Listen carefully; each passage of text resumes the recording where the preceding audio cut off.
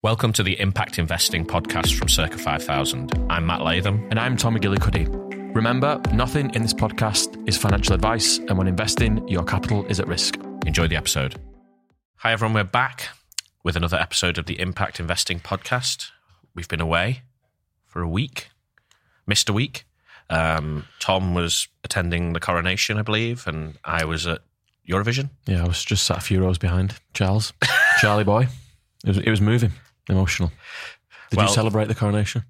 In Disneyland? I was in Disneyland, so no. I was in the real kingdom. Disgraceful. So this week, we're going to look at... we're nearly halfway through the year. We're going to take a look at the big topics that we flagged at the start of the year, which were inflation and interest rates and markets. So we're going to have a quick look at that.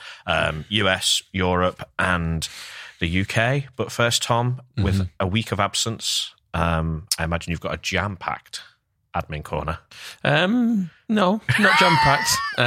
So send us your questions. We'll do a Q&A episode at some point soon to podcast@circa5000.com. Like, subscribe on Spotify, Apple, share with your friends, watch the videos on YouTube. Chart news, I would presume we dropped out of the charts completely. However, we remain in the Latvian charts and we remain in the Swiss charts. The goal of this week is to get back into Chile. So if you're listening in Chile, share it with your friends, please. And some other news from this last week in our absence. Not we, because we weren't invited, but some of the team attended the British Bank Awards. Are they the British Bank Awards, and Circa 5000 won highly commended Best Investments Provider. So big news. Sounded like you forgot the name of the company then. Circa, what was it? 5000. Oh yeah. Well, I didn't pay any attention to it because I wasn't invited. So yeah. Well, when the pictures went on social media, a few people contacted me saying, "How come you weren't there?" I was like, "I wasn't invited by our own team." Cheers.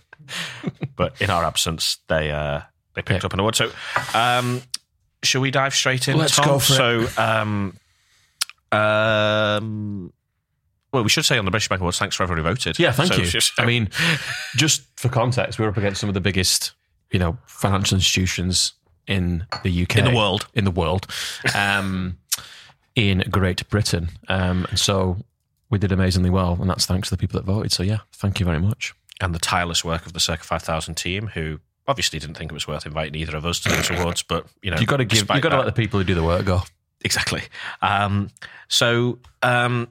Inflation, Tom. Good news is it's all sorted. It's all sorted. Nothing to worry about.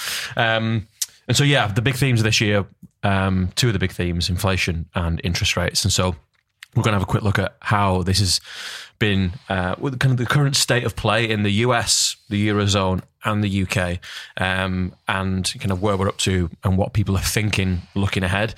So if we start with the US, inflation has actually started to come down in the US. So they're at about 4.93% specifically, as the last count of inflation, and their base rate, interest rate is 5%. And so we have seen inflation cooling in the US, but there are still concerns around a measure that is called core inflation. So that strips out volatile elements of inflation calculations like food and energy prices. But core inflation is still remaining stubbornly high. And when you look at US inflation, it's not being driven by like one major factor. It's kind of broadly felt across different baskets of things that go into that inflationary number. And so if you think about the US, and this is true of the other economies as well, but there was obviously been post-COVID a huge deployment of cash that was pent up and saved during the COVID period, and supply chains were severely disrupted, and so you had a lot of money flowing into fewer goods and services, and so in the US you've seen things like, I think at one point last year, used car prices were going up about 40% annually, and house prices have also boomed in the US, and so whilst inflation has come down, core inflation remains. However, they've raised interest rates, obviously, record levels, as other major economies have done. And now economists looking at the US are wondering, well, one, have they done enough to kind of tame inflation looking ahead the next 6 to 12 to 18 months? or is more needed to get inflation down to what is the target of 2% for most major economy central banks. And so there is. If you think about how markets have behaved this year in the US, and we'll think about the other regions and what people are saying now in the US context, the S&P 500, the biggest 500 companies in the US, is up 8% year to date. So a pretty good market return year to date for the biggest US 500 companies. And most economists are now saying that by 2025, the 2% inflation will be back. And from here, things will start to kind of look a little bit better in terms of the pace of interest rate increases. There was some wording from the Fed, the US central bank, that indicated that they expect that now they've kind of hit the peak of the interest rate rises. And so looking at the US in that context, I think there's some positives to take from where we're up to right now and what we expect over the next 6 to 12, 18 months. Yeah, I mean, interesting about that US market performance figure of 8%. Obviously, 8% is more like what you'd expect in a year, an average year. Somewhere between 7 and 10% an average year is normal.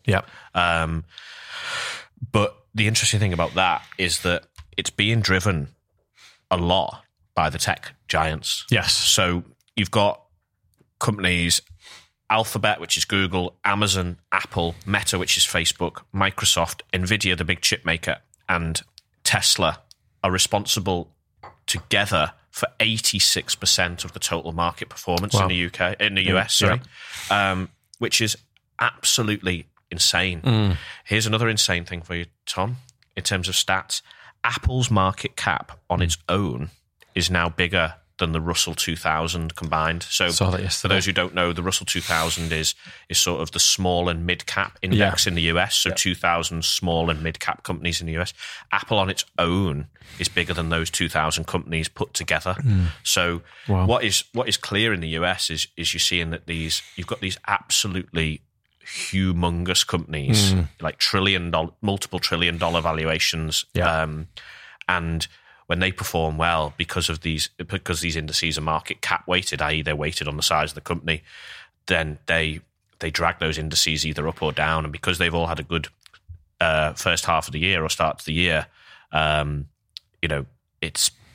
it's dragged them all up. So, Facebook is up 74%, Google up 20%, Amazon is up 24%, Apple is up 27%, Nvidia's up 85%, Tesla's up 32%. So, it's the effect on those group of 8 companies that has been driving the US returns, basically. So there's probably more concerns in that, really, I would say. If you look at the overall US economy, because it implies that the rest of the S&P 500 is not doing that well.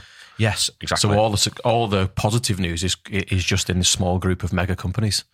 Yeah, I mean, obviously, just because of their size, they just distort those numbers anyway. But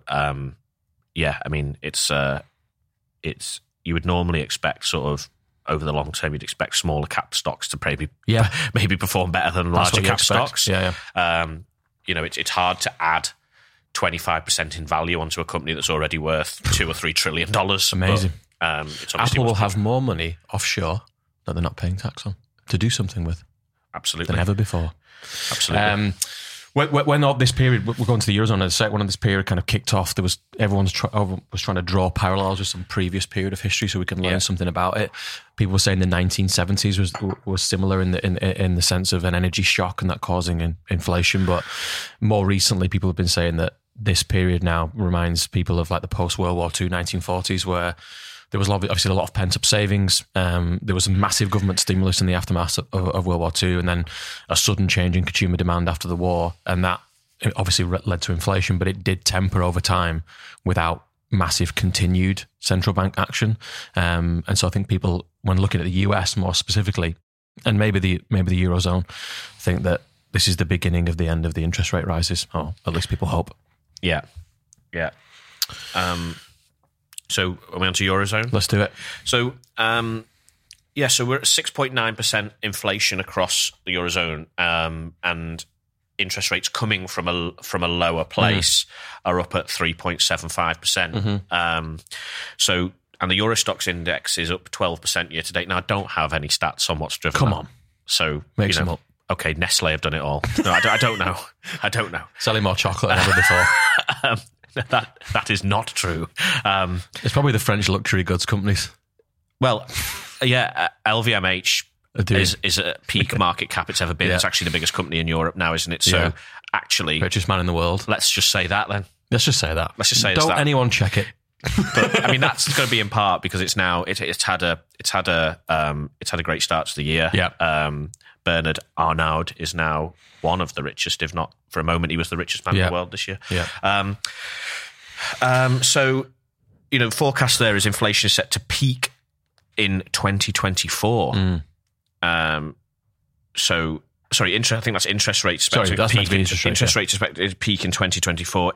Inflation is past the peak now. Yeah. It was in double digits. Yep. It's now starting to come off. And what you're seeing actually in the US and the Eurozone is when inflation starts to come off, it's starting to come off quite heavily. Yes. It was hit the peak at sort of double digits, 10-ish. Yeah. And then it starts to fall off in 2 or 3 percentage points. Yeah. It's not a slow fall down really. Yeah. It's what central bankers were hoping would happen in those two jurisdictions, those geographies. And then we're thinking that basically high interest rates will sort of knock off about 2% in growth each year over the next 3 years. And I think this is the balance now, isn't it, really? In terms of, you've got interest rates up, you're clearly having some effect on the headline inflation number as a result. But the key is now, if you hold interest rates high, it starts to feed into economic growth. Yeah. Now, what you don't want is economic growth coming in too hot again, because all that does is push the inflation number back up. Yeah. But you also don't want to hold them too high, where you end up forcing the major economies into a prolonged and deep recession. Yeah. Now, there's quite a lot of things out there saying that the US was going into like a shallowish recession. Yeah. Eurozone maybe something similar.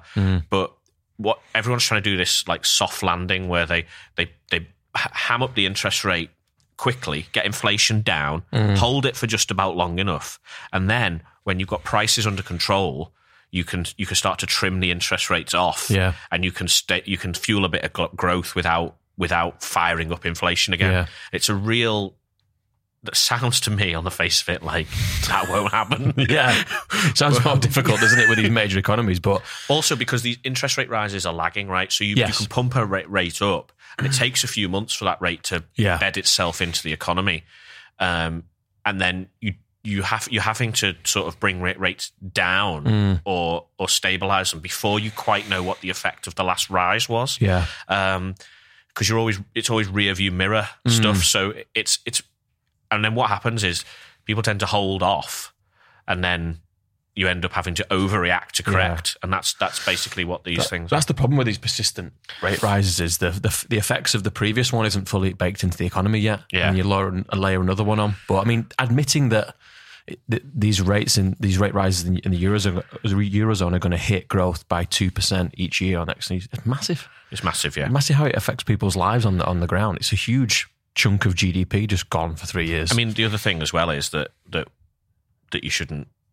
ignore is the fact that in the context of 10+% inflation, 4 or 5% sounds palatable. Yeah, it sounds but like this is another 4 or 5% on top of prices that have already gone up. Yeah. On average, 10%, but some sectors have seen rises of much more than that. So, this is not, and they've gone down again, and then they're going up again. No, this is everything's additional. Yeah. Any inflation is prices going up. Yeah. And, 5% is significantly above the 2% target that most central banks have. Yeah. Your weekly big shop is not going down in price. It's just going up slightly less in certain jurisdictions. This is how I judge my monthly inflation is my weekly big shop.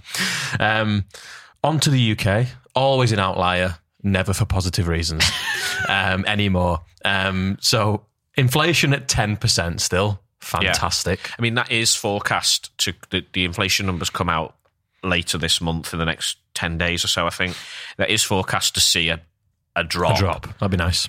Whether we see that or not, remains to be seen. But I think it's I think the UK numbers are lagging the others slightly, but there is expected to be a drop from that 10% when the latest numbers come out for April. Yeah. So we'll see. We'll see. Base rate, 4.5%. So we're all in the ballpark of the similar base rates. Bank of England warn it won't hit its inflation target until 2025. So that's 2% inflation. And there's a 50% probability that it will be higher than 2% in 2026. I don't know how they calculate these things, but they still think that inflation will be above target by 2026, or half think that it's going to be that. I mean, the other thing as well is that within all these, US, Eurozone, UK is, there's nothing to say that it won't go back up. No. There could be another unforeseen shock. There's another price shock comes into the system, and blows out, a sector, energy, food, whatever it is, and all of a sudden you're back chasing inflation again. Yeah. The interesting thing about our inflation, we come on to why it's higher and why people think it's higher than Eurozone or the US, but this Bank of England, and obviously the forecast that Jeremy Hunt put out in his statement was based on us either having a mild recession or kind of thereabouts. The economy's doing slightly better than that, which is good news on the surface. Despite all your negativity. Despite all my negativity. There's still lots for me to say. I could carry on. But because of that adds inflationary pressure. So inflation is higher than what they were expected right now, partially because the economy is doing better. But I think that's probably a minor component of it. The other reasons why inflation is higher, there's some things that are more unique to us than those two other places. One is, not to bash Brexit, but one's non-Brexit related. One is we use more gas to heat our homes in other countries. US is basically energy self-sufficient, and the Eurozone is more diversified in how they get their energy. Food prices, disrupted supply chains, some of that is Brexit related, and Brexit's not helping. And then we have massive worker shortages. So there's estimated to be 330,000 fewer workers because of Brexit, plus we have an aging population. So these things contribute to us having more inflation than our Eurozone peers or in the US. Yeah. In terms of where interest rates are, some people are saying peak rate rise. Some people are saying this is terminal interest rate 4.5. Some people are saying we might get up to 4.75, even possibly above 5%. Yeah. It all depends on how quickly that inflation number comes back. Not directly linked, but to compare against the others, FTSE 100 is up 3% year to date. Less. Well observed, Tom. Is that less than 10%? I never knew you could do maths like that in your head. Very quick. I've always been known for my quick maths.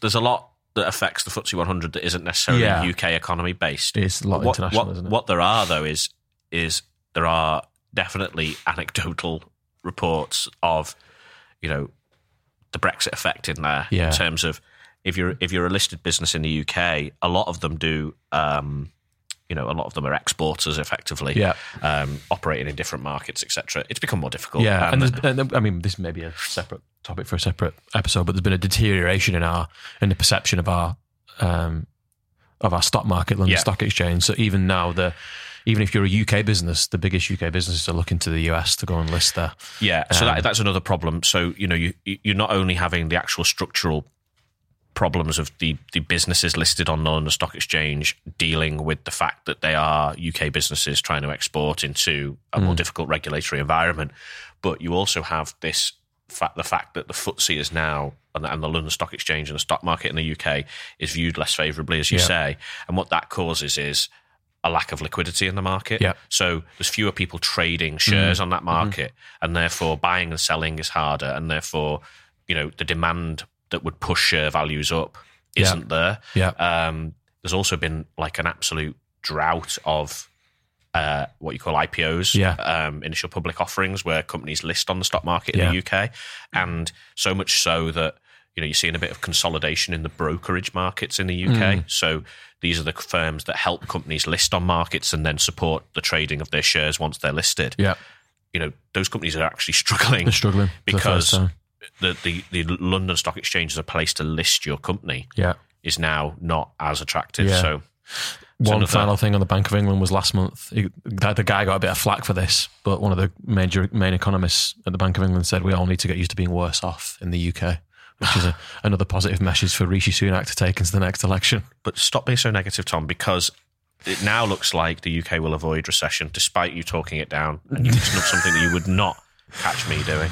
No, never. You're so patriotic and I'm not. Absolutely. Long live the king. So that's it really in terms of just a quick summary of where we're at. So effectively, US and Eurozone inflation looks to be on the decline. Mm-hmm. As a result, we might be topping out on interest rates. Yeah.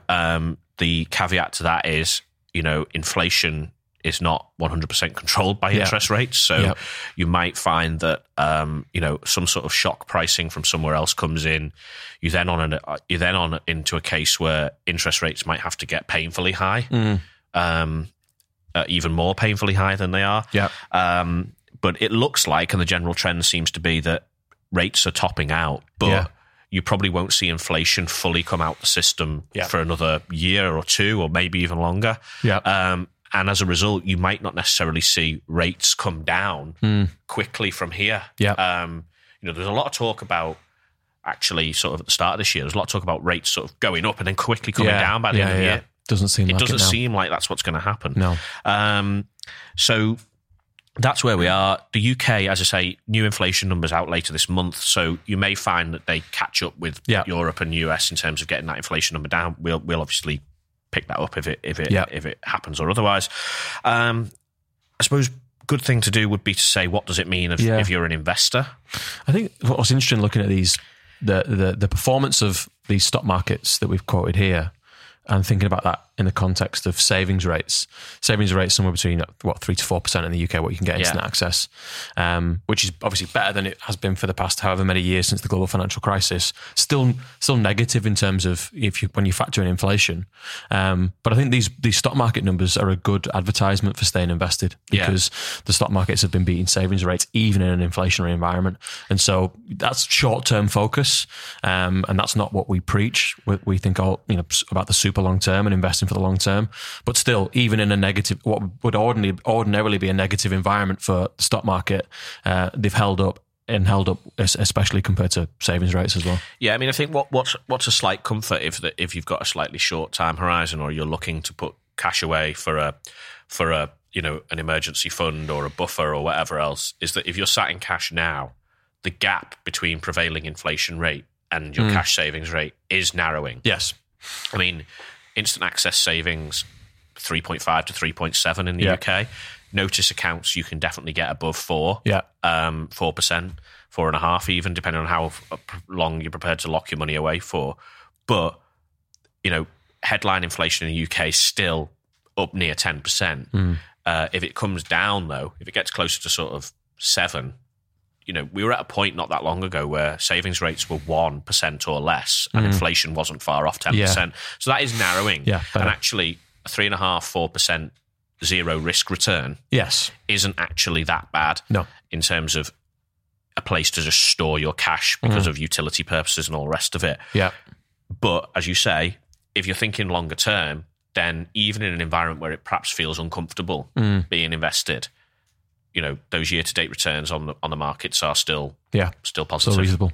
Stay invested. Stay hopeful. Stay diversified. Stay positive. Okay, let's leave that there. Stay something else. Remember to breathe. Remember to breathe. Remember to walk. Remember to sleep. Drink water. Right, let's stop now. Okay, thanks for listening, everyone. Thanks, everyone. Impact Investing from Circa 5000. Thank you for listening to Impact Investing, a podcast brought to you by Circa 5000. Remember, when investing, your capital is at risk, and this podcast is not financial advice. If you like what you hear, then please remember to like, subscribe, and share the podcast.